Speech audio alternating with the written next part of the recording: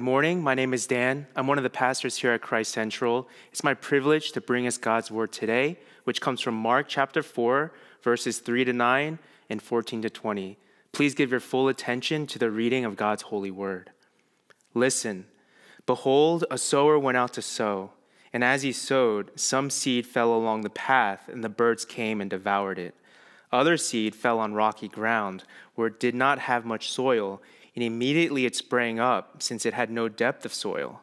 And when the sun rose, it was scorched, and since it had no root, it withered away. Other seed fell among thorns, and the thorns grew up and choked it, and it yielded no grain. And other seeds fell into good soil and produced grain, growing up and increasing and yielding 30-fold and 60-fold and 100-fold. And he said, "He who has ears to hear, let him hear." The sower sows the word. And these are the ones along the path where the word is sown. When they hear, Satan immediately comes and takes away the word that is sown in them.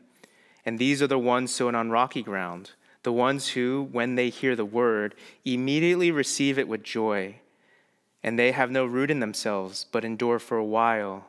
Then, when tribulation or persecution arises on account of the word, immediately they fall away. And others are the ones sown among thorns. They are those who hear the word, but the cares of the world and the deceitfulness of riches and the desires for other things enter in and choke the word, and it proves unfruitful. But those that were sown on the good soil are the ones who hear the word and accept it and bear fruit, 30-fold and 60-fold and 100-fold. Amen. Join me in a word of prayer.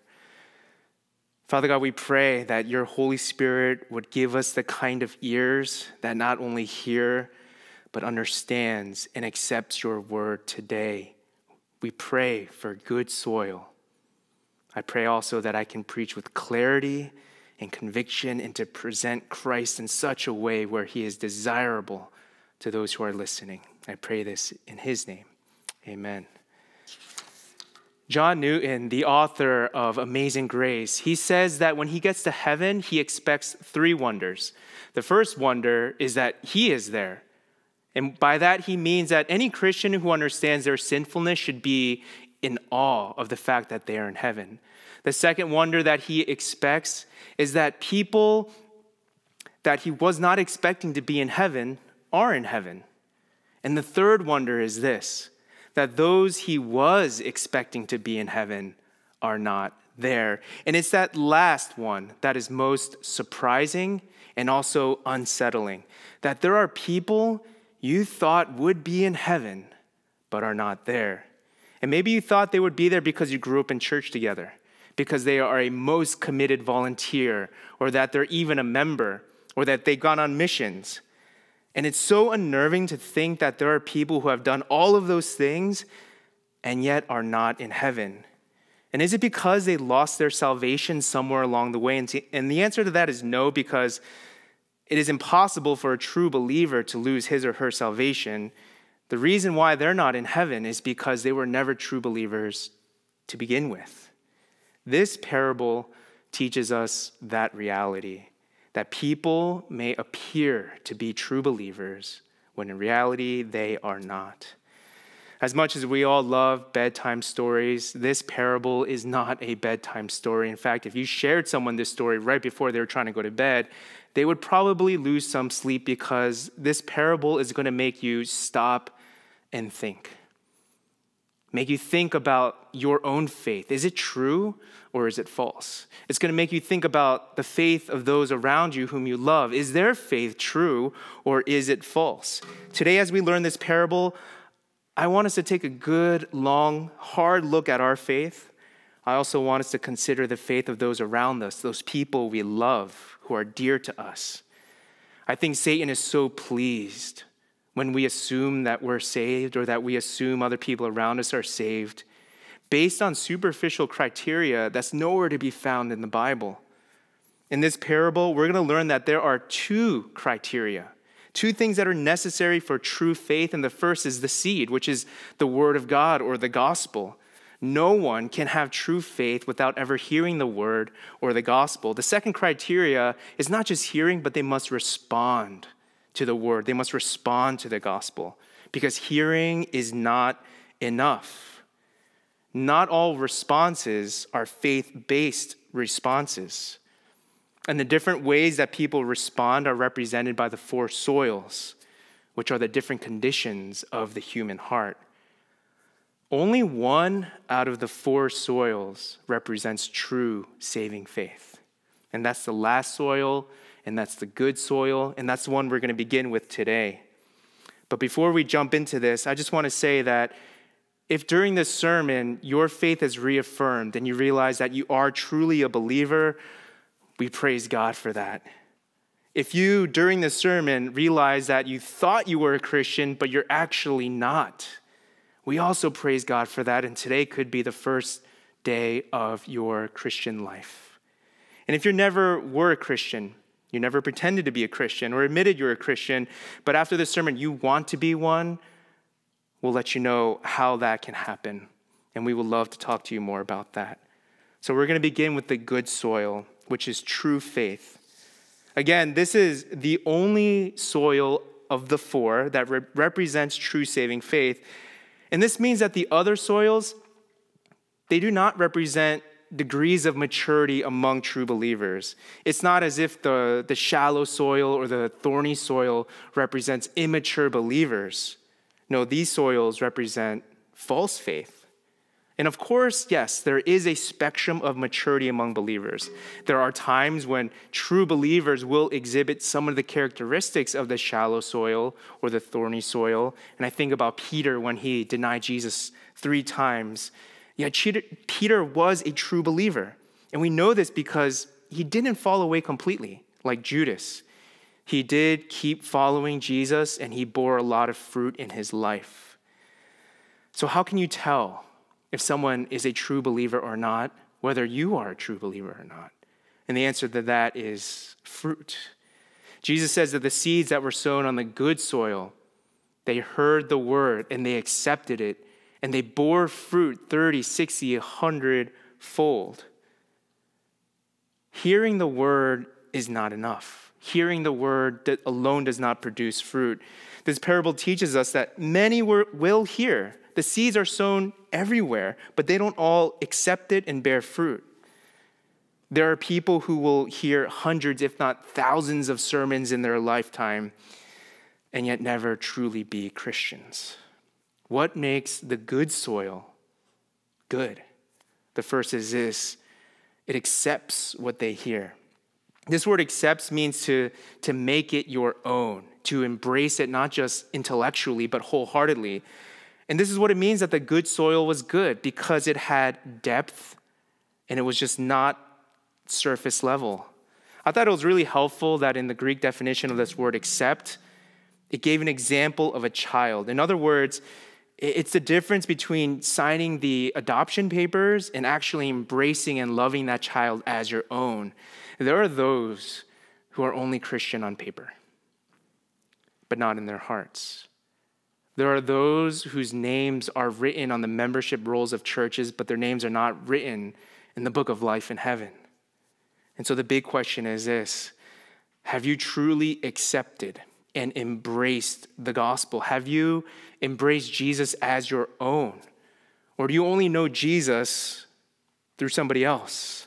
Is Jesus just a friend of a friend?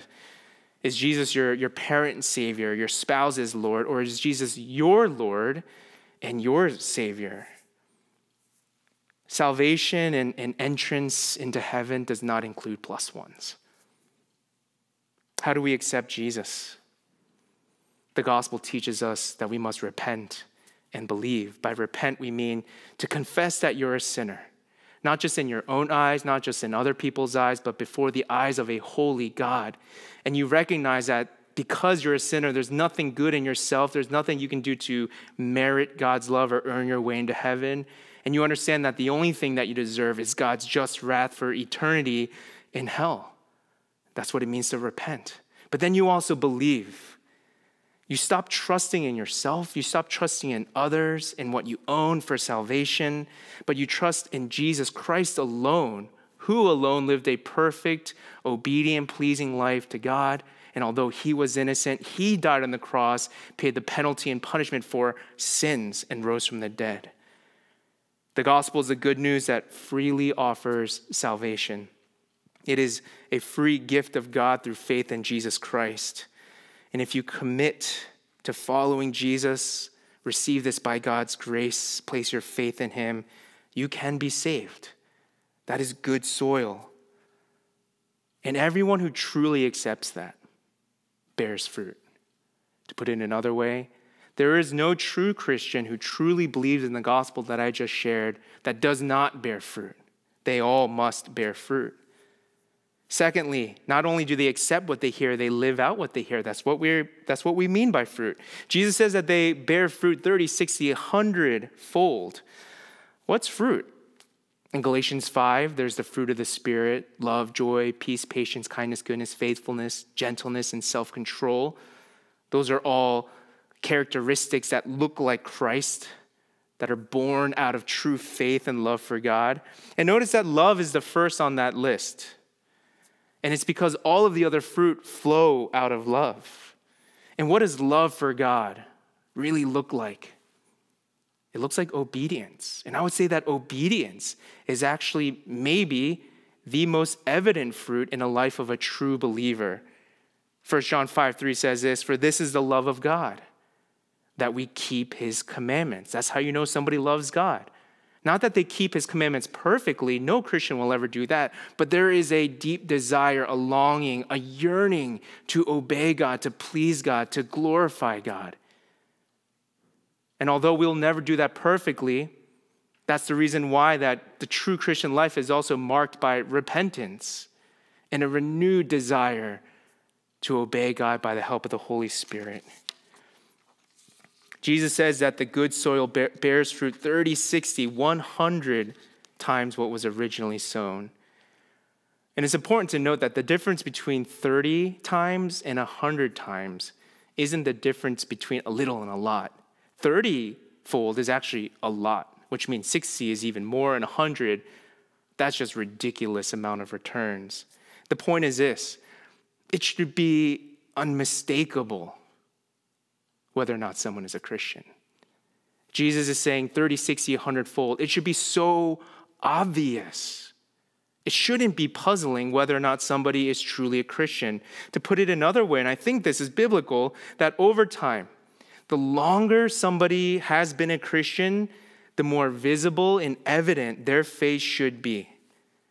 It should become more noticeable, more unquestionable, and more obvious that they are believers the longer they've been a Christian. However, there are those who claim to be Christian, but based on Jesus' criteria of the good soil, it makes you wonder. There are people, if they never told you they were a Christian, you would have never guessed. And when they do tell you, you're so surprised. This leads us to truly examine whether or not we are truly saved. Those who truly believe accept what they hear. They live out what they hear, and they bear fruit that is evident and obvious. We're going to next look at the path, which represents no faith at all. This person, characterized by the path, never claims to have faith. They never give the appearance that they do. They know they don't believe, and it's obvious that they don't. This person has a hardened heart. And it's important to note that this hard heart doesn't mean that they have an openly belligerent and hostile heart towards Christianity. It could be a person who just simply says, "I'm sorry, that's not for me." And they could be really kind and polite about that. But for one reason or another, their rejection of the gospel is immediate because their mind is already made up. There's no openness. They've already committed to a lifestyle or a belief system that has no room or no need for Jesus. And I want to speak to those who may say, "It's not for me." And what I want to say, it is for you. And the reason why it's for you is because you have a soul. It's for anyone who has a soul, and that's everyone. You have a soul, and I think you know it. And you can tell because you long for something more, and you long for something meaningful. And maybe you've come really close a few times to finding that something more meaningful, but it didn't quite pan out and you're left disappointed. And I want to say to you that Christianity says that you were created with a purpose, and this is contrary to evolution, by a personal God, which is contrary to atheism, deism, and agnosticism.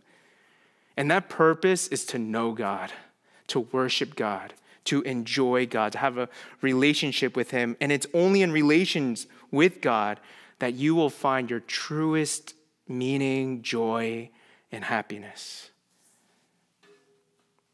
Other people may say, I'm fine. That's why they immediately reject Christianity. Maybe you feel like you're fine because you're making a lot of money, because your career is taking off, business is booming, you're dating the guy or girl of your dreams, and you're feeling really secure with your 401k. There are a lot of reasons for us to feel fine in this world, but I want to say that's all smoke and mirrors. Imagine this. All of those things that I just mentioned, it's like packing your bag with the nicest, the most expensive summer outfits and swimwear, not realizing that the flight is to Antarctica. Your bags are packed, but you're not prepared for the destination. All of those things that I mentioned, they're really nice things, but they will not prepare you for when you stand before God on that day and you have to give an account for your life and you will be judged for that. You'll realize that apart from Christ, you have no hope and you have no chance. You'll quickly realize you're not fine. The Bible teaches us that no one is fine apart from Christ. And I've shared this earlier. It's because we are all born into sin, which separates us from God, makes us unable to earn his love or our way into heaven. And the only thing that can save us and take away our sin is Jesus Christ. Trusting in him, believing that he died on the cross for our sin, he rose from the dead, and we place our full faith in him. And by doing so, only then are we made righteous in God's eyes, are we accepted and adopted as his beloved children. The gospel teaches this, that Jesus is exclusively the way to heaven. You cannot be saved any other way. We could say that Jesus has a monopoly on salvation. However, unlike monopolies who would want to price gouge and make as much profit as possible, Jesus offers salvation for free if you would repent and place your faith in him. And I do want us to consider this as well in this parable. Jesus says that the devil is like the bird that immediately devours the word. And that says a lot. When someone really doesn't want you to know something, it's either because they're trying to protect you or they're trying to harm you. Satan is not trying to protect you. There's a reason why he doesn't want you to know the word. And like a bird, he's going to come and scoop up this seed and devour it. It says a lot that he would immediately snatch it up. Do you ever wonder why he cares so much about you not hearing and accepting the word and taking it seriously? In the stock market, there's something called FUD, which stands for fear, uncertainty, and doubt.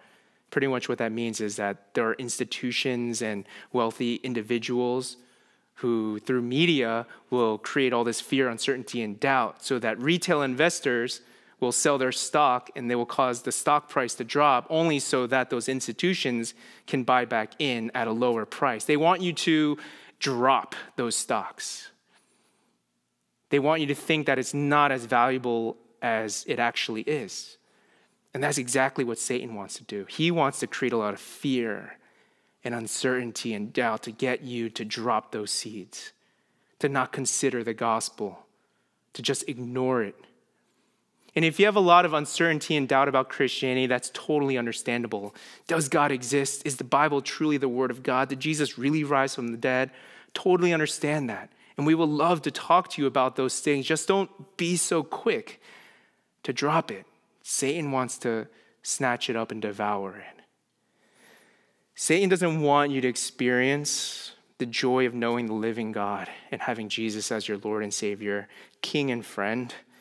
The devil knows that such an experience will completely change your outlook of yourself, on life, in your circumstances. It'll start to transform your marriage and your families. It's like light breaking into the darkness, which is why Satan is so actively trying to make sure you don't hear the word and accept it.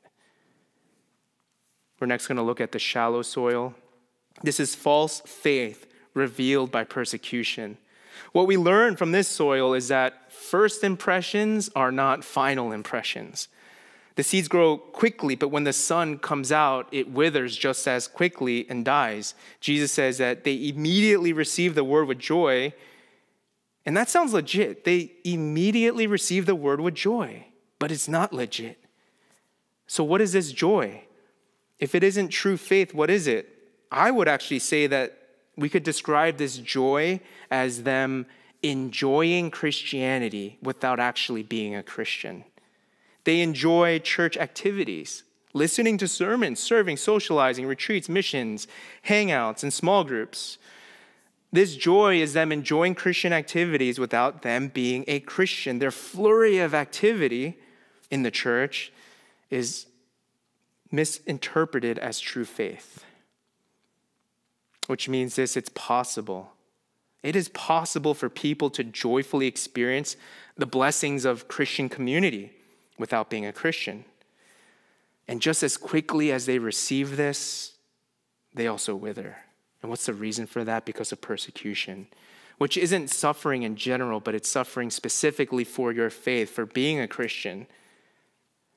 And I want to note that this persecution, it's not making them lose their faith. It's revealing the faith that they never truly had, which raises the concern, actually. What if you live in a place where there isn't really any persecution?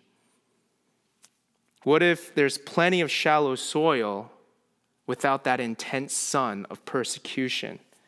And I actually think that describes much of Christianity in the United States.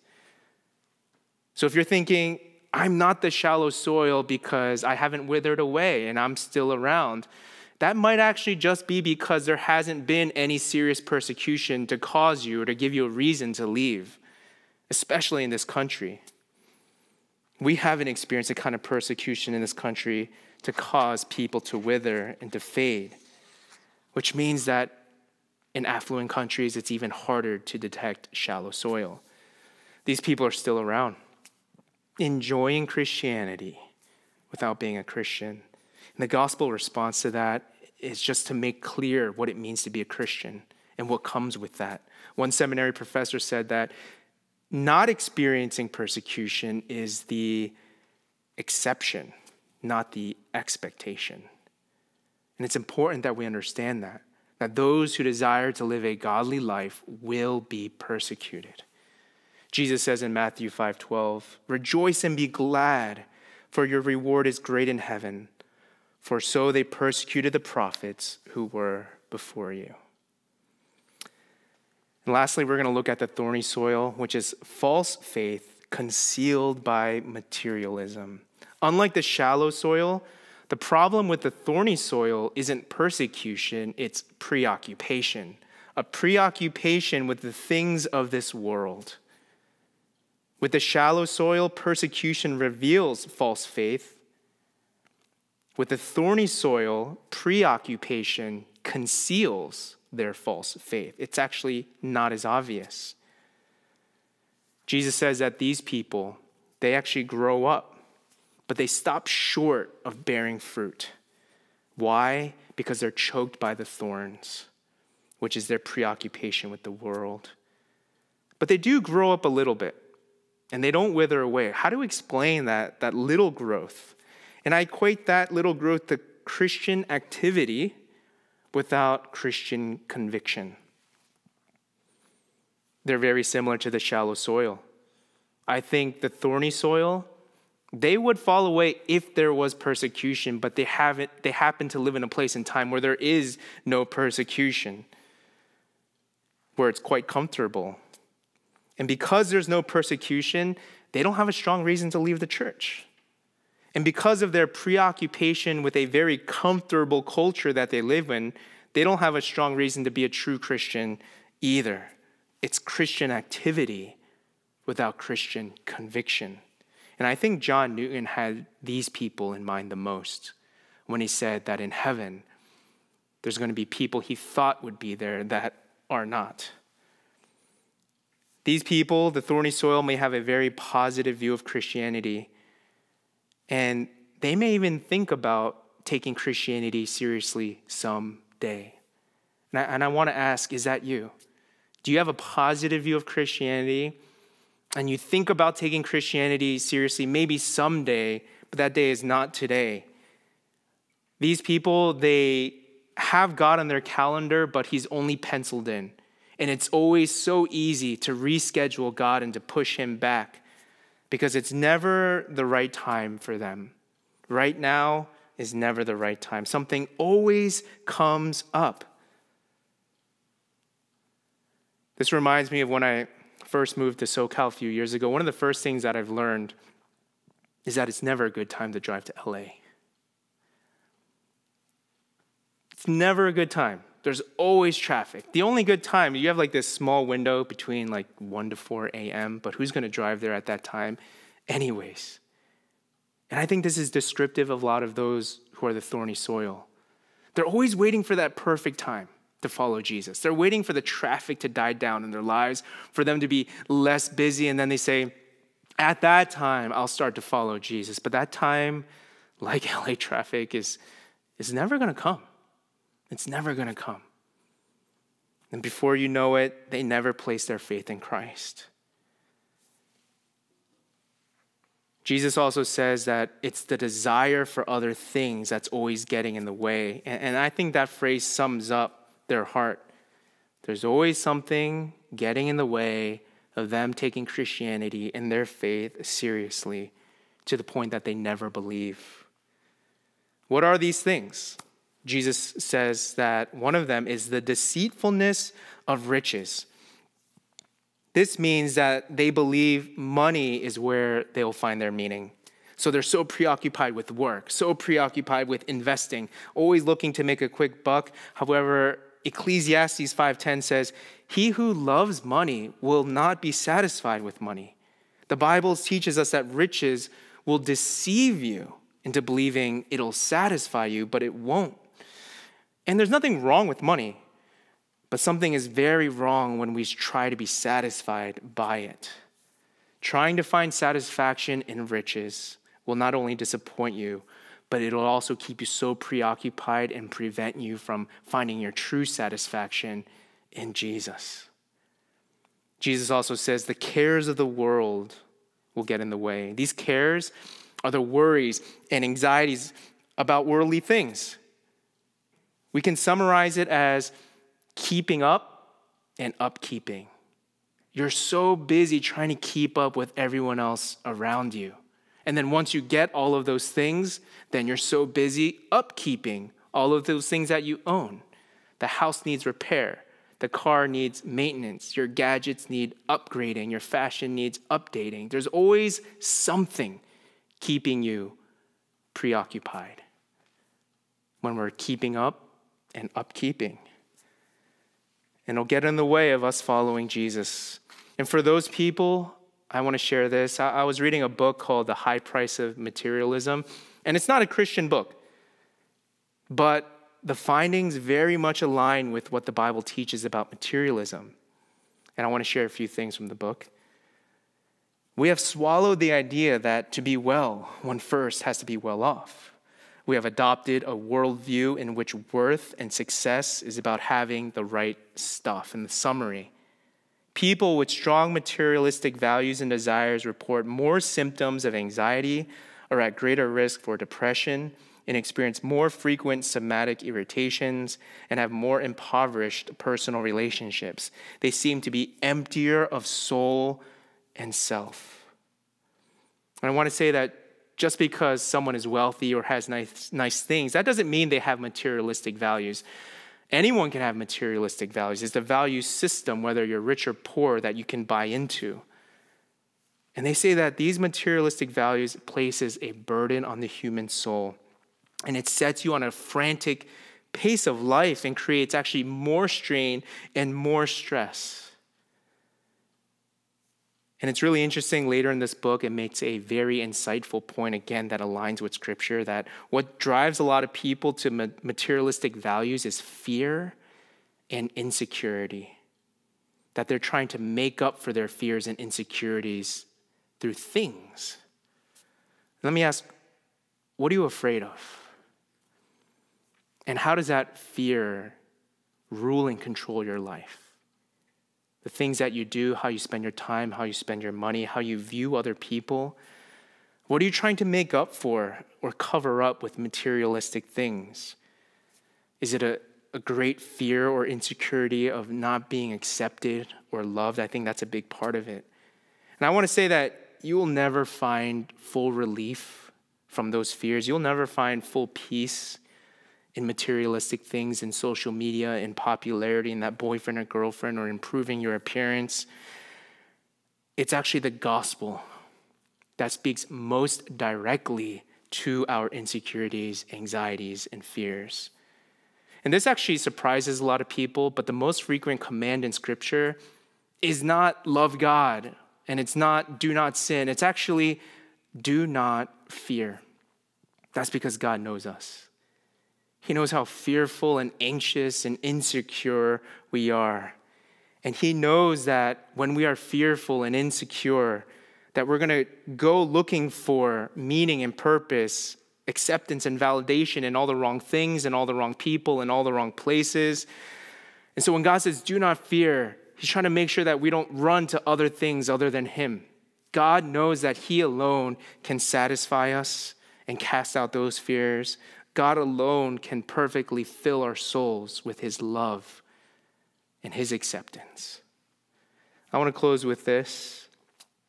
Jesus says in verse 9, he who has ears to hear, let him hear. Jesus is saying that not everyone is paying attention and accepting what is said. Did you hear what was just preached? Do you understand this parable today? Is there anything about what you heard that you would like to talk to a pastor about? Please reach out. We would love to chat with you. Do you realize maybe that you weren't a true Christian, but now you are and you want to be and you're aware of that? Praise God. And maybe you weren't a Christian before today, but now you understand the gospel and you want to embrace and accept Jesus and follow him. I pray that you would accept these words, that you would turn to him, embrace him, repent, and place your faith in him. Let's pray. Father God, I pray that you would keep Satan far away right now as this sermon just concluded, that seeds would not be snatched up. I pray that the soil that these seeds fall upon would be good soil, deep soil, that my brothers and sisters who are listening to this would see Jesus more clearly, desire Jesus more than ever before, have a real relationship with him, and bear much fruit. I pray this in his name. Amen.